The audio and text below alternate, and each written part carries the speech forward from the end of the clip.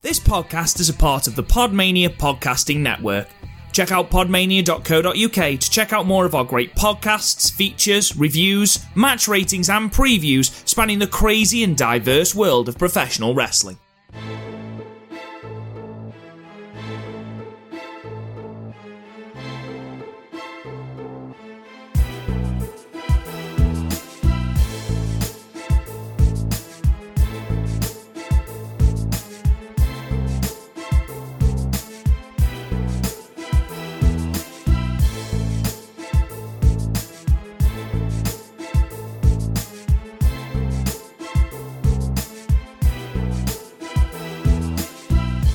What's up, everybody, and welcome to another episode of Wrestling with Johners. This is episode 104, and this is our special NXT TakeOver Portland review. And I've got Mags from Badlands Pods on the Skype. How are you doing, Mags? Welcome back to the Wrestling with Johners podcast. Great to have you back on board. It's almost like I've never been away. Almost. It was just a little over a week ago we had you on episode 102, I think it was, but great to have you back on board, and thank you for agreeing to help us out with this special NXT TakeOver Portland review, sir. It's absolutely my pleasure. Anytime I can come on to Wrestling with Johners is a good day. So yeah, I was stoked when you extended the offer. Well, yes, I've been on your show a couple of times recently, waiting for those episodes to drop. So we were kind of like, I think we speak to each other more than we do our own partners at the moment. But it's all for the love of podcasts and for the love of what we do. But NXT TakeOver Portland is what we're here to discuss. There were 6 matches on the card. I don't think there was a kickoff match. Now, usually they would have 5 matches on the main card, on the main show, and another match would go ahead on the kickoff. But I don't think they had a kickoff match this time round. I could be mistaken. But the 6 matches that were advertised, were on the main TakeOver Portland show, and a hell of a show it was indeed. So let's go straight into it. First of all, but before we talk about the individual matches, Mags, obviously the card was pretty stacked. 6 really great matches from top to bottom. What were your kind of thoughts and your expectations going into TakeOver Portland last night? And were you excited? Were you, anticipating one match over another? But what were your thoughts and expectations ahead of actually watching it on the WWE Network? Well, to be honest with you, Johners, I was miffed about the show because every single time there's a takeover, I want to get to the point where I'm saying that this takeover wasn't the best ever takeover, and we don't get to that point every single time. They just keep raising the bar, and yeah, it was just looking at the card before the event took place. And my first thought was, wow, how stacked this card is. And then when you actually sit down and think about the people who weren't even on the card, you had the likes of Velveteen Dream, you like Io Shirai, Candice LeRae. Just how stacked NXT as a company is. It's just mind blowing, the quality of wrestlers in that kind of brand of WWE. For me, this was probably the most stacked NXT card ever. There was one match that kind of stood out to me as maybe didn't belong, but when we get there, that match absolutely blew me away. So it kind of did look like it belonged at the end of the show. But yeah, what an amazing show! Just absolutely amazing. Yeah, I think I know which match you're on about. We'll get to that very, very soon. But my thoughts and expectations going into it, I was really looking forward to it. I look forward to these NXT TakeOver specials more than I do any WWE pay-per-view, to be honest with you. Yeah. That they never fail to impress, and I've seen all the others from the very first one, TakeOver Arrival, all the way through to this one here, and like you say, they do seem to ramp it up every single time. They do seem to get better and better and better. I'm sure it's just perception, because you always like to think that the one you're watching, the most recent one, is always the best one, but the quality never fails to impress. But looking at this one, you're always thinking, well, if this is the quality of matches, if this is the card that they've got, for us in February, what are they going to have in store for us over WrestleMania weekend? I mean, they must have something pretty damn good lined up for WrestleMania weekend, and we might have a little bit of an idea as far as where some of the matches might be going more towards the end of the card, and we'll talk about where TakeOver Tampa, what it might be looking at a little bit later on in the show.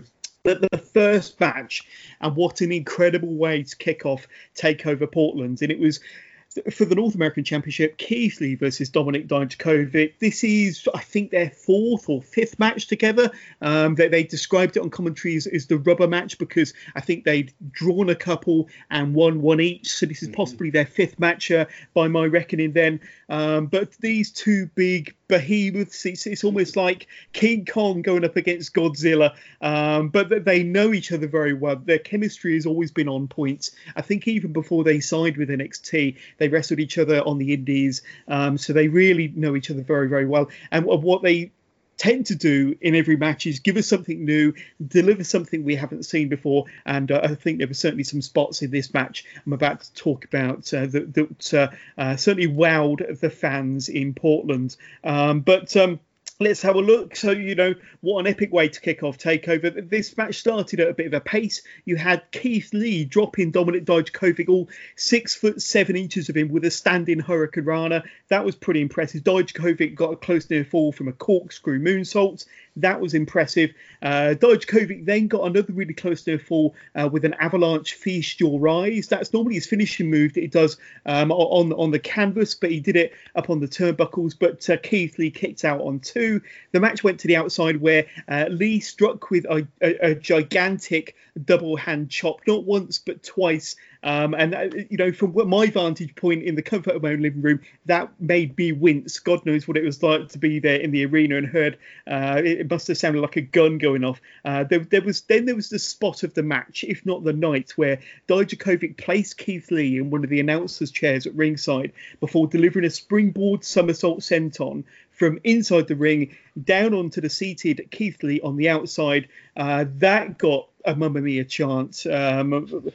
But that was pretty impressive. And to be honest with you, Dijakovic was an inch away from almost knocking himself out on the table. He really had to nail that move with pinpoint accuracy, and he did.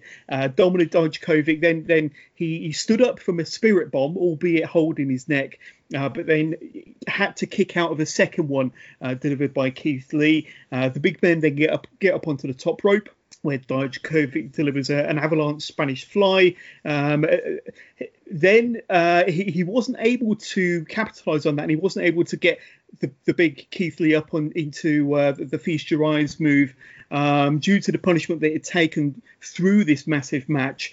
This allowed Keith Lee to deliver a fireman's power slam for the 1-2-3. He retains his North American Championship in this epic, gigantic opener.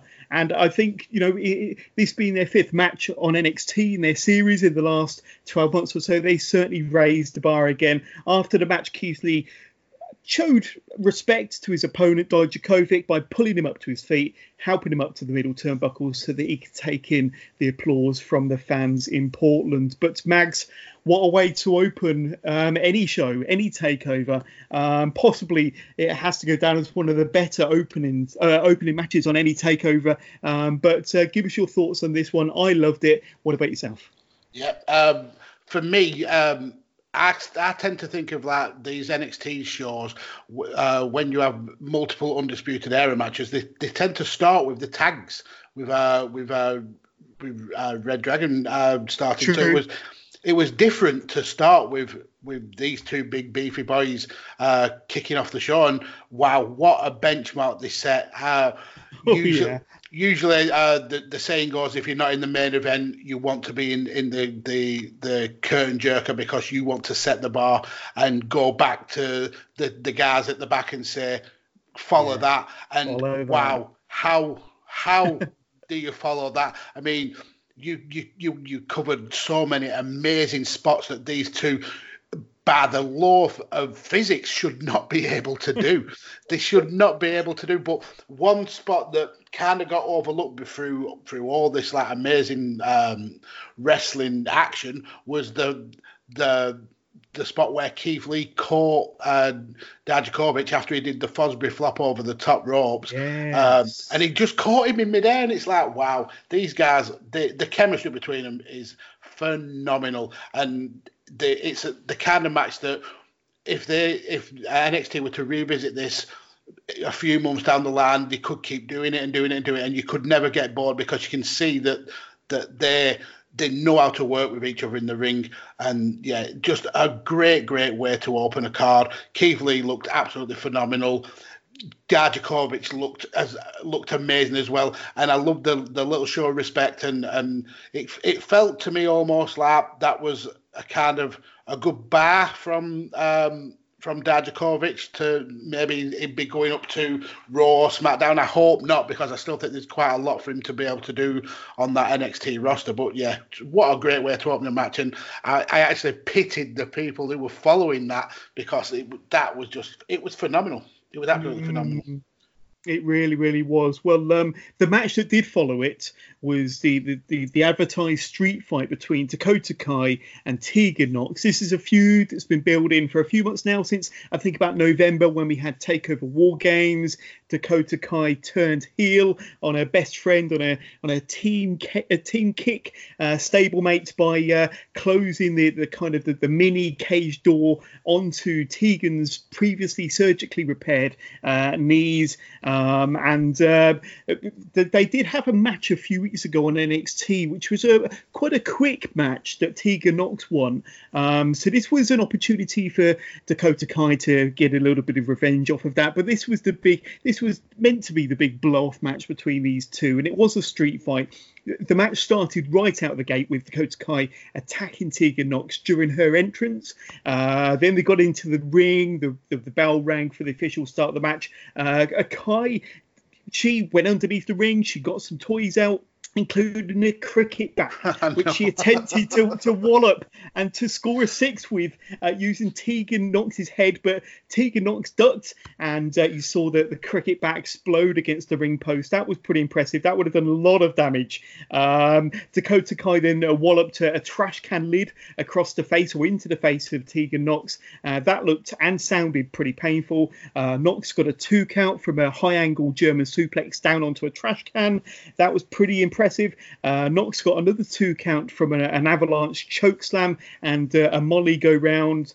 Dakota Kai she then duct tapes her opponent's wrists to the ring posts on the outside, allowing her to deliver 2 running kicks. Nox then connects with the shiniest of wizards, but chooses not to pin. She chooses not to cover following her finishing move. And instead, she brings in a table into the ring, places Dakota Kai onto the table with a steel chair wrapped around her head. Nox then goes up to the top turnbuckle, looking to deliver a dive of some sorts, but she's stopped in her tracks by a mystery figure who hops up onto the ring apron. This turns out to be Raquel Gonzalez. I think we previously know her as Rena Gonzalez from one of the Mae Young Classic tournaments a couple of years back, and Gonzalez delivers a choke slam of her own, sending Tegan Nox down onto the table, with Nox landing very awkwardly, almost as if her head was the only part of her body that connected with the table, the edge of the table, that is.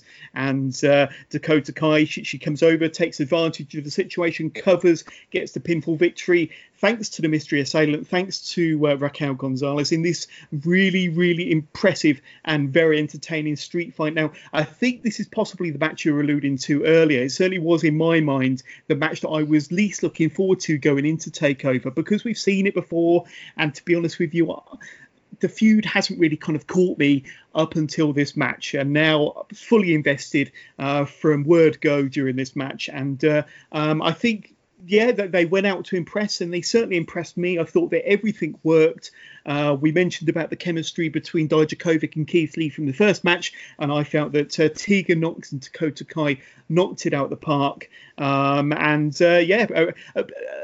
You could say a slightly controversial ending to the match, but maybe it helped to prolong the feud between these two, adding a third person into it, a la Gonzalez. I thought it was a really good match. It looks like we're possibly going to get another match between these two, maybe over Mania weekend or possibly on an episode of NXT. But give us your thoughts on this one, Mags. Yeah, you were right. This was the match that I alluded to that kind of on paper didn't look as if it would be as the same kind of caliber as the rest of the matches, and I am happy to say that I am being proven wrong. This match absolutely knocked it out of the park. And especially after following such an amazing match as the opener. Yeah, I've always been a big fan of Dakota Kaz, but I felt she kind of got lost in the shuffle as a face, especially when you've got the likes of, you had Kairi Sane and you had Candice LeRae, those like really big personalities, and Dakota Kai kind of like was getting like lost in the underground, and the heel turn was absolutely brilliant. It's really made her kind of stand out as a character. But as amazing as the match was, the ending really didn't sit well with me. Not in terms of it, because it was a shenanigans ending. I do like the when we get these kind of dusty finishes, so we can prolong a feud that kind of does have some legs still in it, especially with them now being 1-on-1. It was more, why was Raquel Gonzalez getting involved? And I'm going to kind of paraphrase Mr. Warren Hayes in this. What's the reasoning behind it? Because when you see Raquel holding Dakota Kai's arm in victory after the match, Dakota looked confused, like she didn't know what was happening. So that to me says that Dakota wasn't aware of it.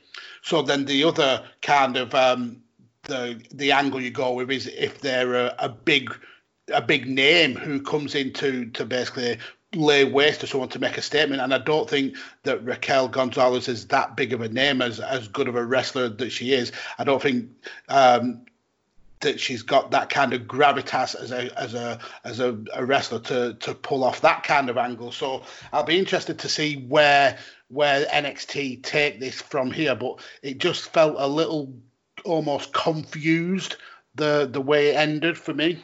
Yeah, and there wasn't much of an explanation during the broadcast last night. You were quite right about saying Dakota kind of looked a bit confused when she was having her arm raised by Gonzalez after the end of the match. Yeah, I mean, I was quite impressed with Rena, or Raquel Gonzalez, in the Mae Young Classic, and she has appeared once or twice on NXT, and I thought that she was very good in the brief appearances that I've seen her in. So I think she's definitely a capable wrestler, but we don't know anything about her. We don't know why she's involved in this feud, but I'm sure we'll get an explanation of sorts on Wednesday, or at least I hope we will. Yeah, it'll be interesting to see what develops from here. I'm guessing that this was all done so that it will prolong the feud, and no doubt we'll get another match somewhere down the line. Yes, very interesting indeed. Some bit of storyline development there, we don't need to know all the answers yet. I'm sure we'll find out soon. Yeah, very, very interesting.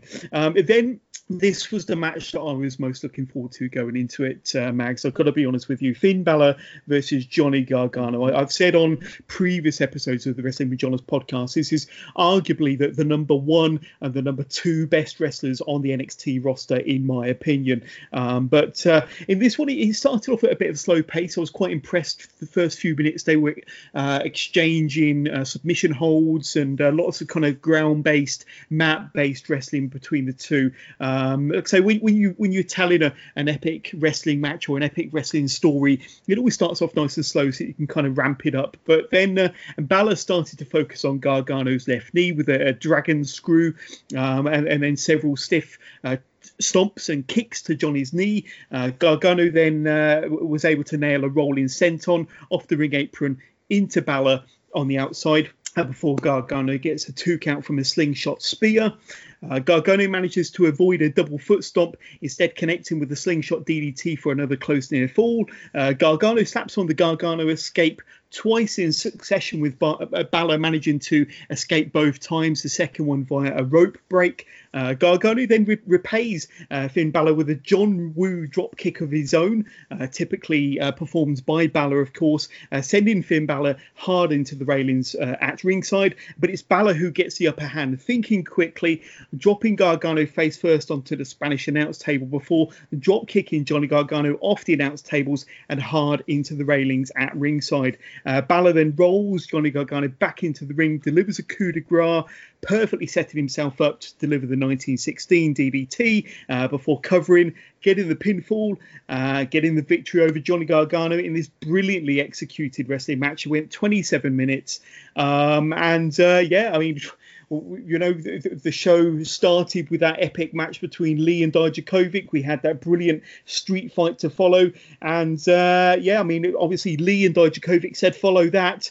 And this match definitely followed that. But my question to you, Mags, I mean, obviously I want your thoughts on the match, but where does this leave Balor going into WrestleMania weekend and TakeOver Tampa? Could this potentially mean that he's the natural number one contender to whomever is the NXT champion going into WrestleMania weekend? He's definitely got to be in that conversation. I think a victory over Johnny Gargano definitely puts you in the upper echelons of that NXT kind of ranking almost. For me, the match, though, especially the beginning, was almost like an abs contest. How many abs were in one ring at the same time? It's just disgusting how many abs there were, Mags. Disgusting. Yeah. I've not even got one.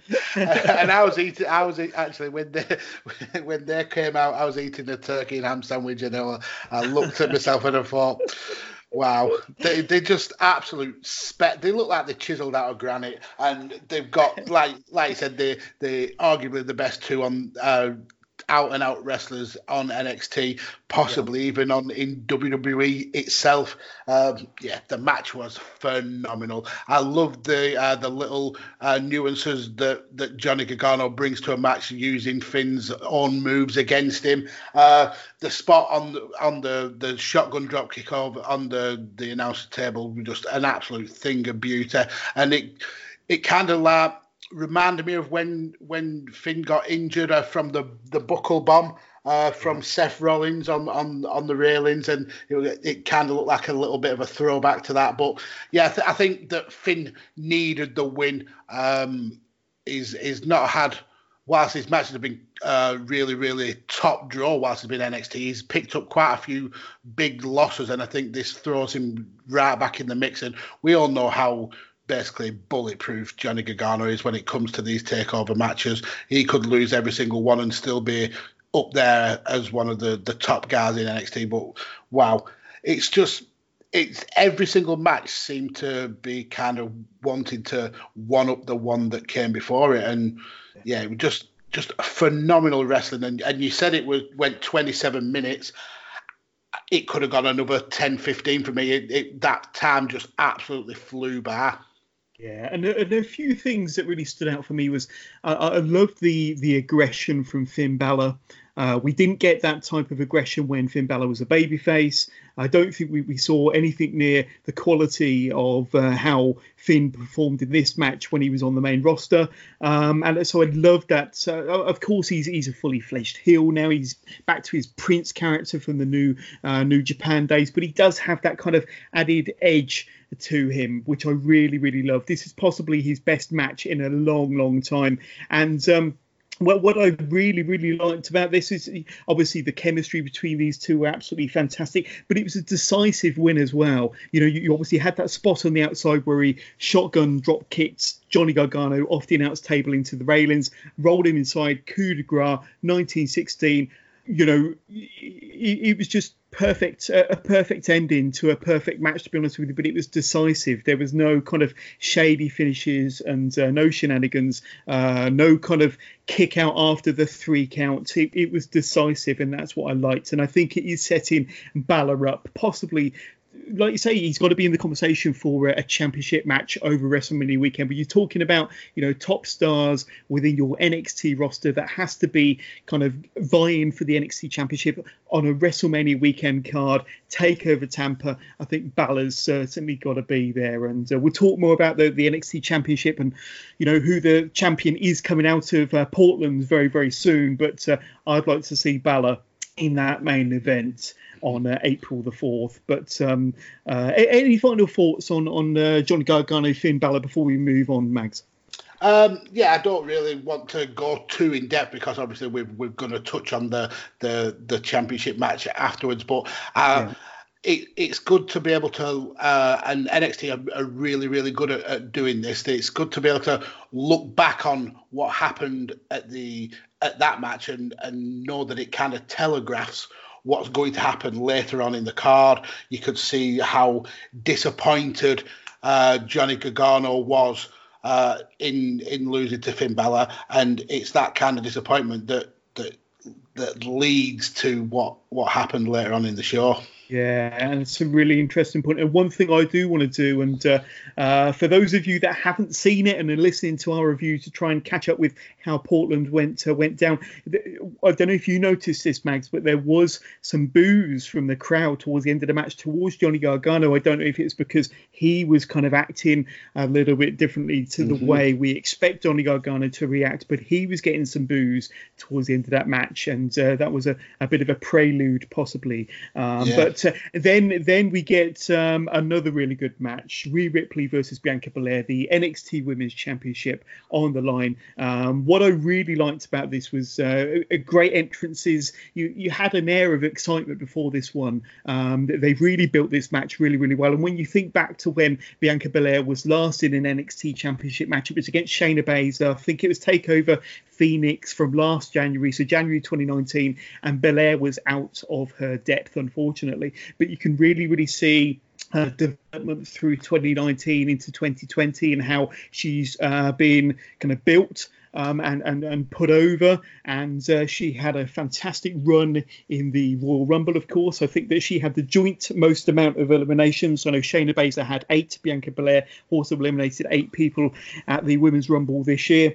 So she's obviously got massive things ahead of her, but it was a different Bianca Belair stepping through the ropes this time round compared to when she went up against Shayna last January in Phoenix. But in this one, both wrestlers exchanged some seriously stiff chops between one another before Belair delivered a hair whip.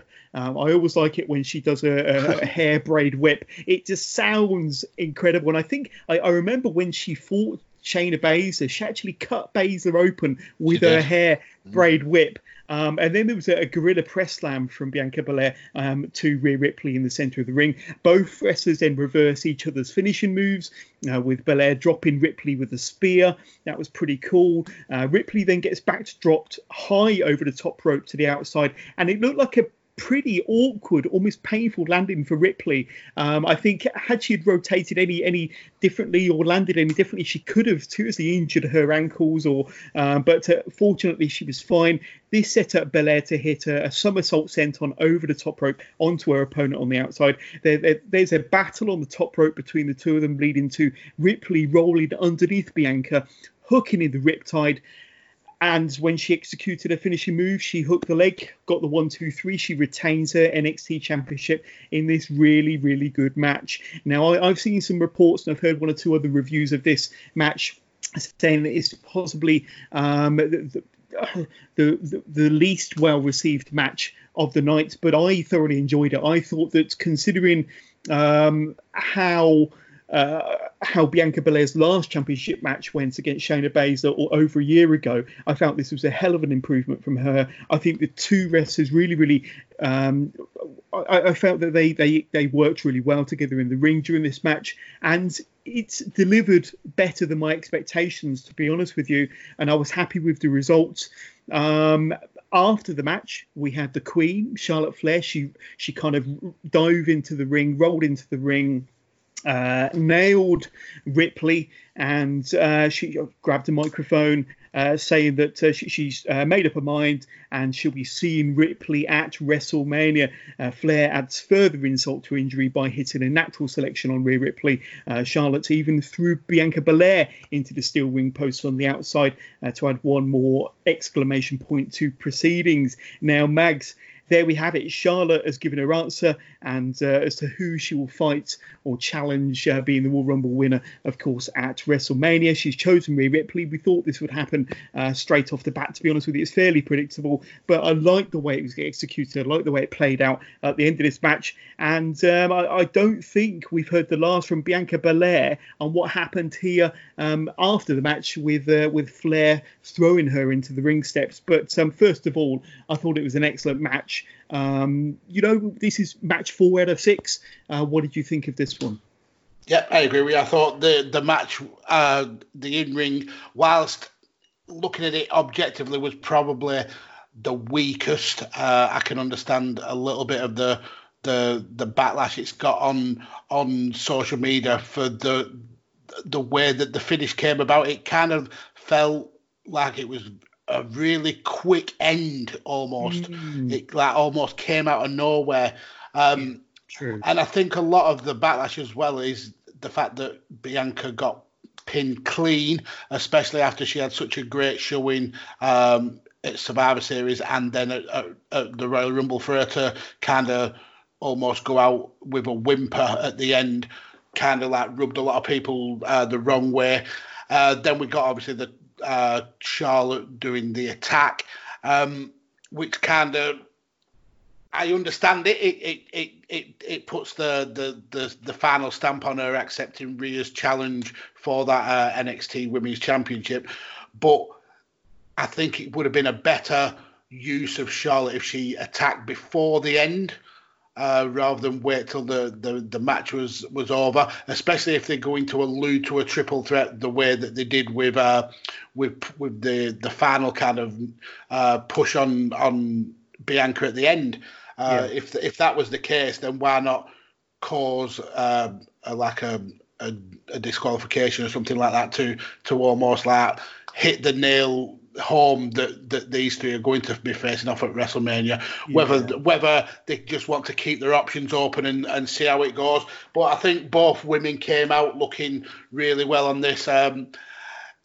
My only issue is how many times does Bianca Belair get to the top of the mountain and not be able to to get that final win. I think I read somewhere that she'd had 5 title matches altogether and she's lost every single one of them. Wow.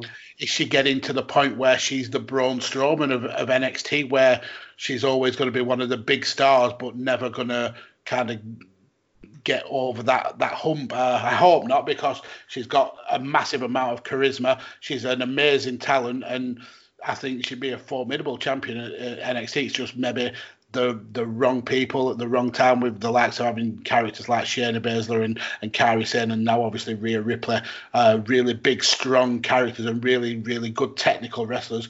It might be just like a case of the waiting game for her. But yeah, it's a quality match, and it's 4 amazing matches out of 4 for me. Yeah, absolutely. I mean, if this is considered, the week match of the 6, then I'd like to have 6 matches like this on any episode of Raw or SmackDown or anything like that, because this was a really good match as far as I was concerned. Mm-hmm. But at least the attack from Charlotte, it kind of obviously it allows us to know who she intends to wrestle at WrestleMania, of course, that being Rhea Ripley. But then her attack on Bianca Belair, that leaves a bit of an open storyline as to where they're going to go down that path with Charlotte and Bianca, whether Bianca might possibly be added into the WrestleMania match. Now, I think that the popular choice would just for the match at Mania to be one-on-one. But I think Bianca Belair deserves maybe a match at Mania. And I did say, I think it was during the listeners' questions on this past Saturday's Wrestling with John's podcast, that if Bianca Belair is not involved in championship match, the NXT championship match at Mania, then I'd very much like to see her in the women's battle royal. And considering how strong she performed at the Royal Rumble, I would pretty much have her pegged as one of the favourites in that women's battle royal at Mania, if that's kind of what happens. But I'm also intrigued to see, if and when Bianca Belair and Charlotte get their hands on one another. That'll be another epic match. But let's move on to the second to last match, the semi-final match, you could say. What a lot of people are saying was the match of the night. Now, it's of course for the NXT Tag Team titles, the Undisputed Era, the champions going in versus the Broserweights, Pete Dunne and Matt Riddle. So the Broserweights, come out in their Broserweight buggy, or however they want to describe it, with Matt Riddle trying to get the crowd involved in singing that song about Bobby Fish and how many fish he could fry, or however it goes. I'm not going to try and and I'm certainly not going to buy the T-shirt, to be honest with you. I thought that the song, as good as it was, I think it died a bit of a death when he was trying to get the fans involved. But into the match anyway. So Pete Dunne starts the match like a bit of a bull in a china shop, delivering and dishing out X-plexes all over the place. Riddle gets the hot tag. He goes on a bit of a tear with Brotons, fisherman suplexes. He even gets a 2 count from a bro to sleep. We then see a tandem floating bro and a moonsault combo from the Broserweights. That was pretty neat. O'Reilly and Riddle, they have a pretty decent exchange in the ring, managing to get the fans stood up in appreciation. Those two kind of wrestlers with a mixed martial arts background, and I'd like to see more from Matt Riddle and Kyle O'Reilly, maybe in a one-on-one encounter somewhere down the line. There's some excellent chain wrestling from both teams, but both teams applying and reversing submission holds to great effect.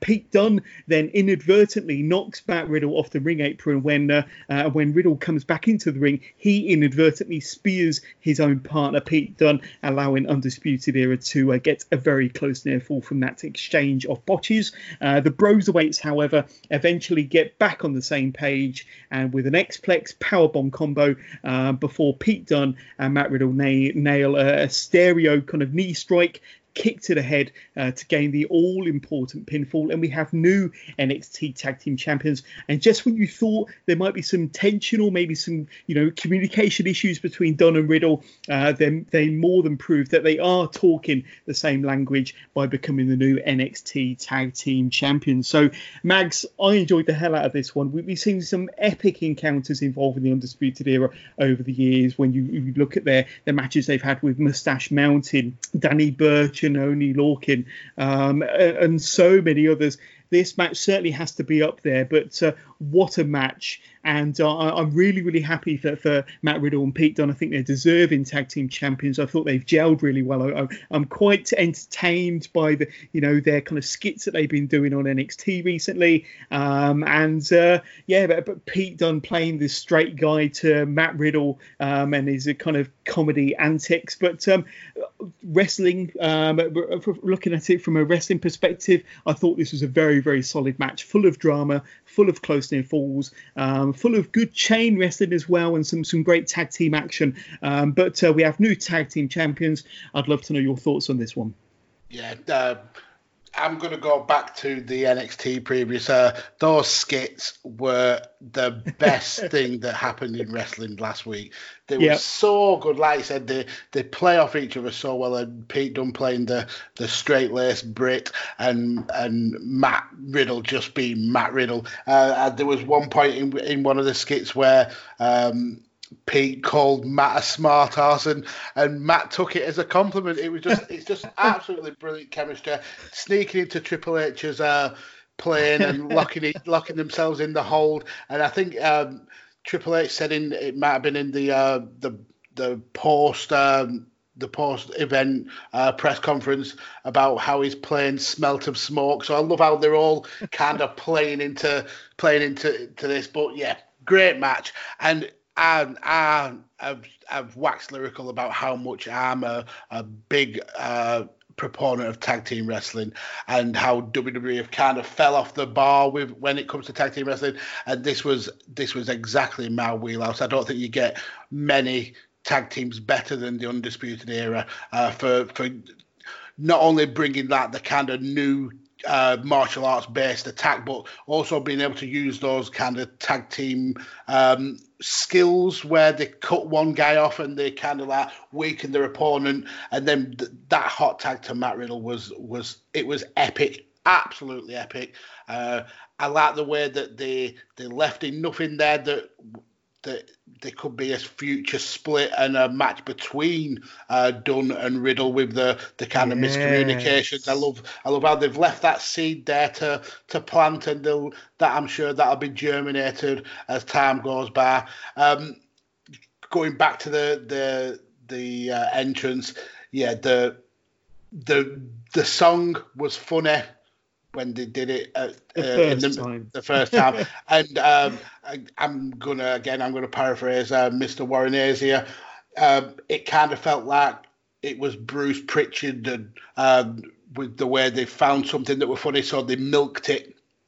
When we had the bouncing fish on the screen with the lyrics, it was kind of like they jumped the shark without the crowd. I'm going to pay massive props to that crowd, because that crowd was lively all night. There was never a time where that crowd dropped off, but you could tell that they weren't into that song, and it was kind of, they'd got to the point where it had been milked. But yeah, glad to have Pete Dunne and Matt Riddle as champions. It kind of freshens up that tag team division. Sometimes you need that. We had it recently in New Japan where Finn Juice got the titles off Guerrillas of Destiny, and it kind of gives it like a little bit of a fresh feeling. And I think that's what this is going to do. Pete Dunne without a title in WWE doesn't look the same, and so I'm glad that he's got one back. And this to me was, getting onto the main event pretty soon, but this was kind of like the golden prophecy crashing down around the Undisputed Era's ears almost. And what's happening? But very interesting. But like I say, what I like about this is it's adding a bit of freshness to the tag team division in NXT. I know that Matt Riddle and Pete Dunne are a fairly new combo anyway. They really brought the Dusty Rhodes Tag Team Classic to life. I loved their final match with GYV, and like I say, I do think they add a real freshness to the tag team division. I agree with what you're saying. Obviously, the miscommunication at the end of the match is almost certainly going to lead to a match or a feud between these two somewhere down the line, but I don't want that to happen too soon. I want them to hold on to the titles for a while. I want them to be a tag team for a while. I want them to be entertaining for as long as they possibly can as a tandem.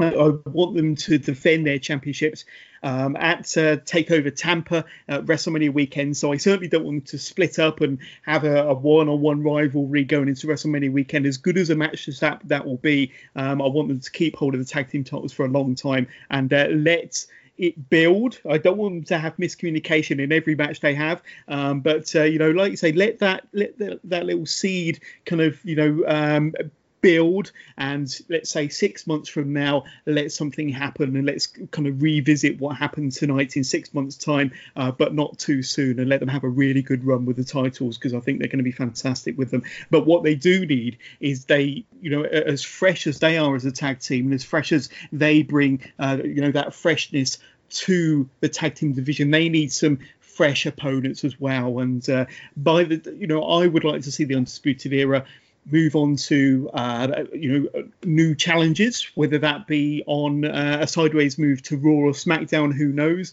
but I would certainly like to see Pete Dunne and Matt Riddle have some fresh competition as well. So going to throw out a name there, bring back Alex Shelley to be a permanent tag team partner with Kushida. Kushida's not doing much in the singles division at the moment on NXT, so bring them back and have a nice little feud between the Time Splitters and the Broserweights. And I'm going to throw that one out there for my listeners. I think that will be a pretty tasty match. Dare I say it for TakeOver Tampa? Dare I say it? But there we go. That would be lovely. Anyway, Mags, just kind of following off the back of your little comment there regarding the golden prophecy coming to an end, that leads us nicely to the main event. So obviously, going back a few weeks ago, they held the North American Championship with Roddy Strong as an excellent North American champion, losing to Keith Lee, of course. Tonight, NXT Portland. we've just explained how the Broserweights are the now new tag team champions, beating the Undisputed Era, Bobby Fish and Kyle O'Reilly. Going into the main event, you've obviously got Adam Cole as the kind of the last member of Undisputed Era, carrying the gold, going into his match as the NXT champion against Tommaso Ciampa. So this has had a really good build over the last few weeks, I have to say. What are your kind of thoughts and your expectations going into this main event? Obviously, you've got the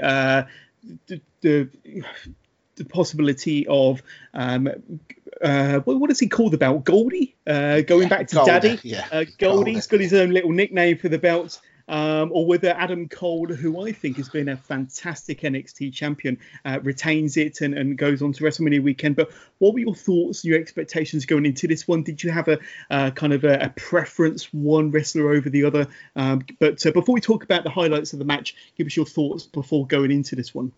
Yeah, I honestly thought that, way before the event started, I thought that this was going to be the end of the Golden Prophecy. I thought that the Undisputed Era don't have a lot more to do in NXT. They're all multiple times champions, and we kind of would be like rehashing over old ground almost. So I felt that maybe it was time for the Undisputed Era to kind of to move on, and then that was kind of rubber stamped with that co-main event where the Red Dragon lost the titles. I felt that that's nailed it for me. And Adam Cole is going to lose this match, and the Undisputed Era are going to go on their merry way. But the one thing that NXT does so well is throw these little spanners in the works. We can all remember how long everybody expected Shayna Baszler to be moving up, and they just kept finding ways to keep her there as champion and kept finding new and fresh feuds for her. So there's always that kind of like mindset in just like niggling away at the back of your mind. But for me, it's the build up that was so built towards Goldie returning to Daddy. Tommaso Ciampa was the front and center of every show. He had the promos, he had the vignettes. It felt right that he was going to reclaim what he'd lost. It was gonna take back Goldie. It was gonna be the champion again. And going into the match, that's 100% what I thought was going to happen.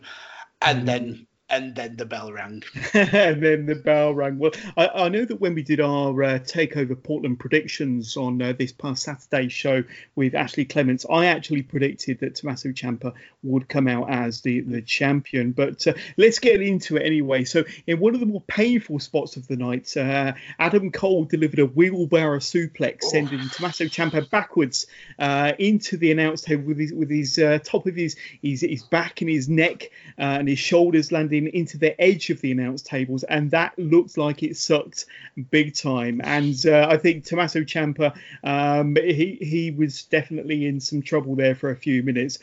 Cole then gets drop kicked out of midair from an attempted Panama Sunrise, with Ciampa getting a close near fall from a torture rack bomb. There's more drama to come as Ciampa gets another close near fall from an avalanche air raid crash from the turnbuckles. The battle then goes to the outside again, with Ciampa dropping Cole with a power bomb onto the announce table. However, not being satisfied because the table kind of stayed its ground, Ciampa delivered a second power bomb, this time smashing Cole through the table. Ciampa and even the fans thought that the match was won from a Project Ciampa inside the ring, and the fans were on their feet for this epic match at this point. So the match continued with even more close near falls from both wrestlers. Adam Cole manages to deliver. He manages to deliver. I'm so excited I can't get my words out. A Panama Sunrise on the outside, but Ciampa somehow manages to hit a Willow's Bell and a fairy tale ending for another very close near fall. Then fellow UE member Roderick Strong comes out to distract, followed by Fish and O'Reilly on the outside, but it's Cole who gets dumped to the outside, followed by a dive over the top rope by Tommaso Ciampa, taking out all of the members of the Undisputed Era on the outside. Then there's a referee bump, sending the ref to the outside just before Ciampa was about to deliver a fairy tale ending. Then Johnny Gargano, former DIY teammate and bitter enemy, and then best friend again of Tommaso Ciampa, Johnny Gargano comes out at first showing signs of support for his former DIY tag teammate before turning his back on Ciampa, nailing Tommaso Ciampa with a shot to the head with the NXT Championship belt. Cole then takes advantage of the situation, hooks the leg. The referee recovers, comes back into the ring, counts to 3, and Adam Cole retains his NXT Championship. Johnny Gargano turns heel in the process. This match goes 33 minutes, Mags, and yes, we some people might have telegraphed it from the back end of Johnny Gargano's match with Finn Balor, quite possibly, but I think it did take a lot of people by surprise. I was shocked by what happened. I thought Gargano was out there to kind of neutralise the attacking Undisputed Era foes that were kind of getting in Ciampa's way, but no, he wasn't there to neutralise Undisputed Era. He was there to put an end to Tommaso Ciampa and his attempts to bring back Goldie. But it looks like the match that we should have had over WrestleMania weekend last year, we're likely to get this year, but with the roles being reversed, and it looks like it's going to be Tommaso Ciampa as the face going into Mania weekend against the heel Johnny Gargano. But this was a really eventful match. Like I say, it kind of had its ups and its downs, its backs and its forth. It was a real kind of back and forth solid match that goes 33 minutes, a hell of a main event. But what are your thoughts on what went down last night in the main event then, Mags? I thought that this just nails how good of a performer Adam Cole is, and how good of a performer Tommaso Ciampa is. They absolutely blew me away with this match. So good, and what a turn of epic proportions. Tommaso Ciampa, who, when he attacked Johnny Gargano, was the most hated heel in all of wrestling. And last night he was beloved, absolutely beloved, to the point where he made a fan's probably laugh time when he kissed him on the head, when the fan was asking for a half hour, and he kissed hilarious. The fan on the head. that guy's never going to wash his head ever again. No.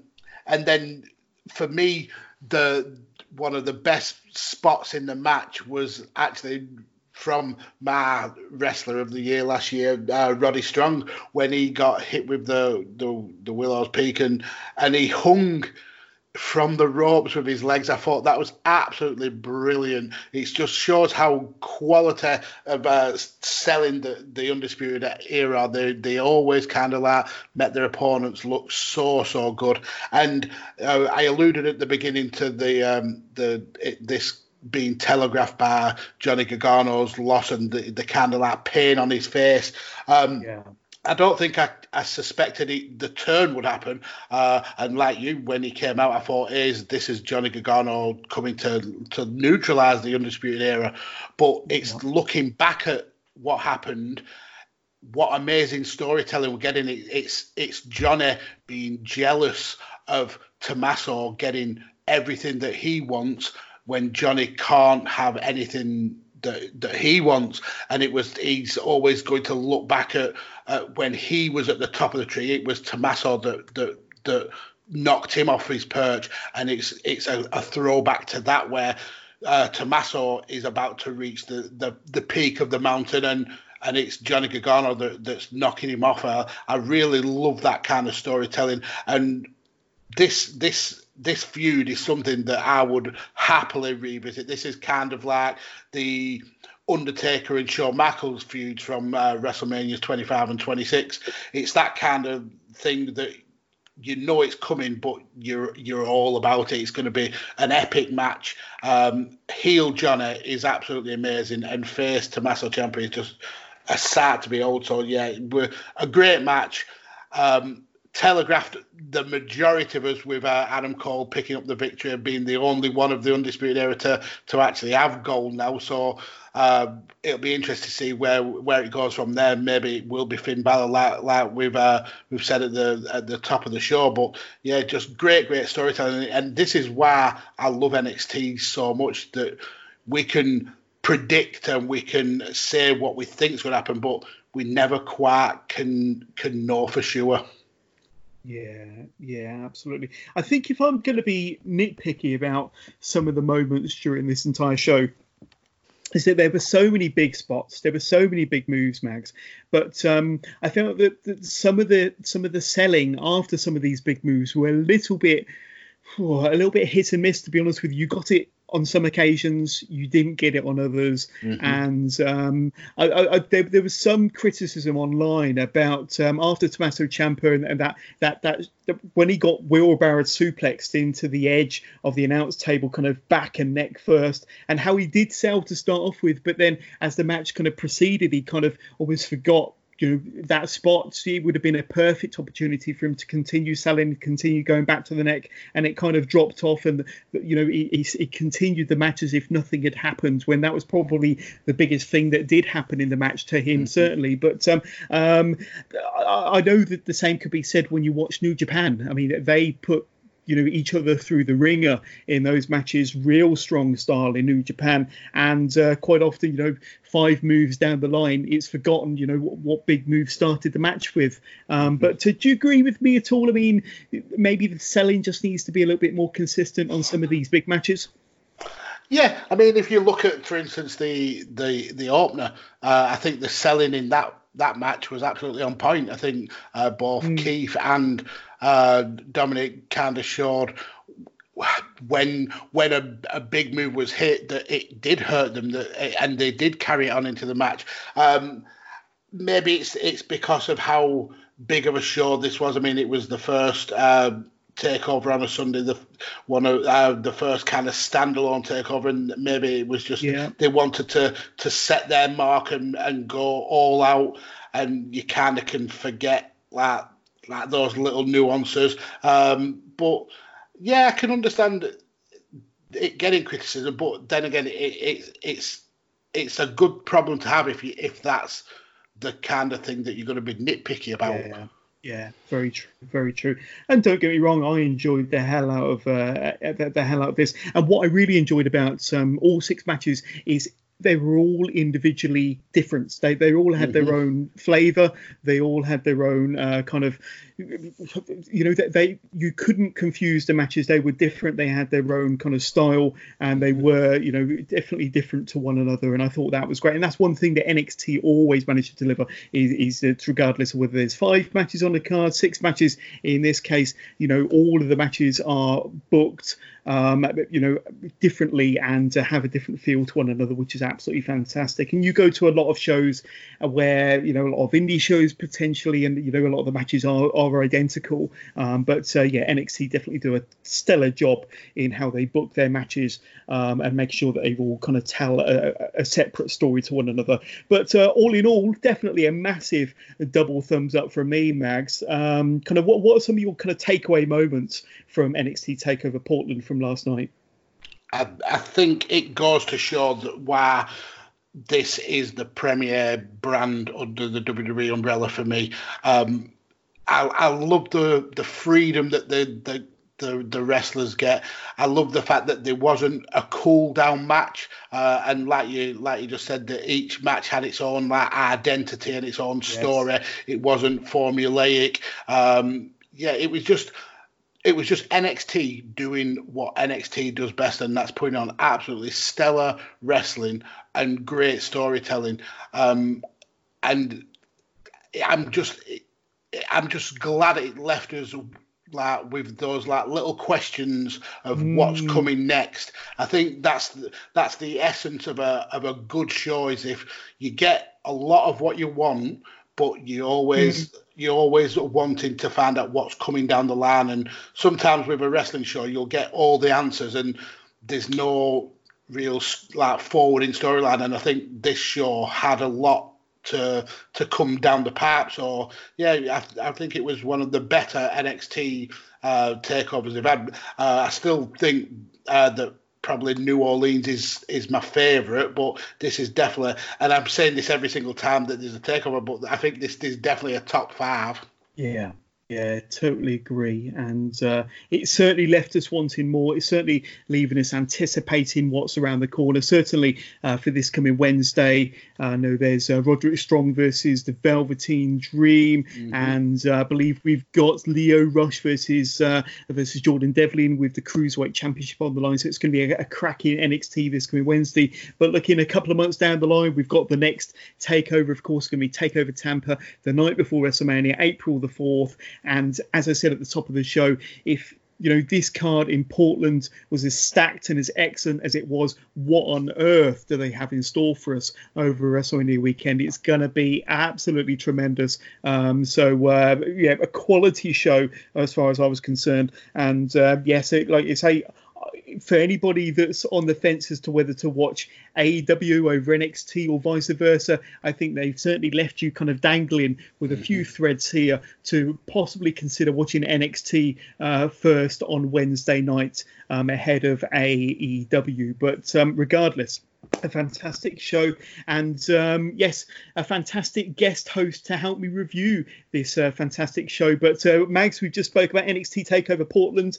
I want to thank you so much for being a wonderful friend and a wonderful guest host and helping us out with another episode of Wrestling with Johners. But I can't let you go without first of all giving my listeners all of your lovely plugs and handles, where they can find you on social media, reach out and say hi, and most importantly, where they can get in touch with you and listen to your podcast, Badlands, Why We Watch, 5 Rounds. Tell us about where we can get hold of you then, Mags.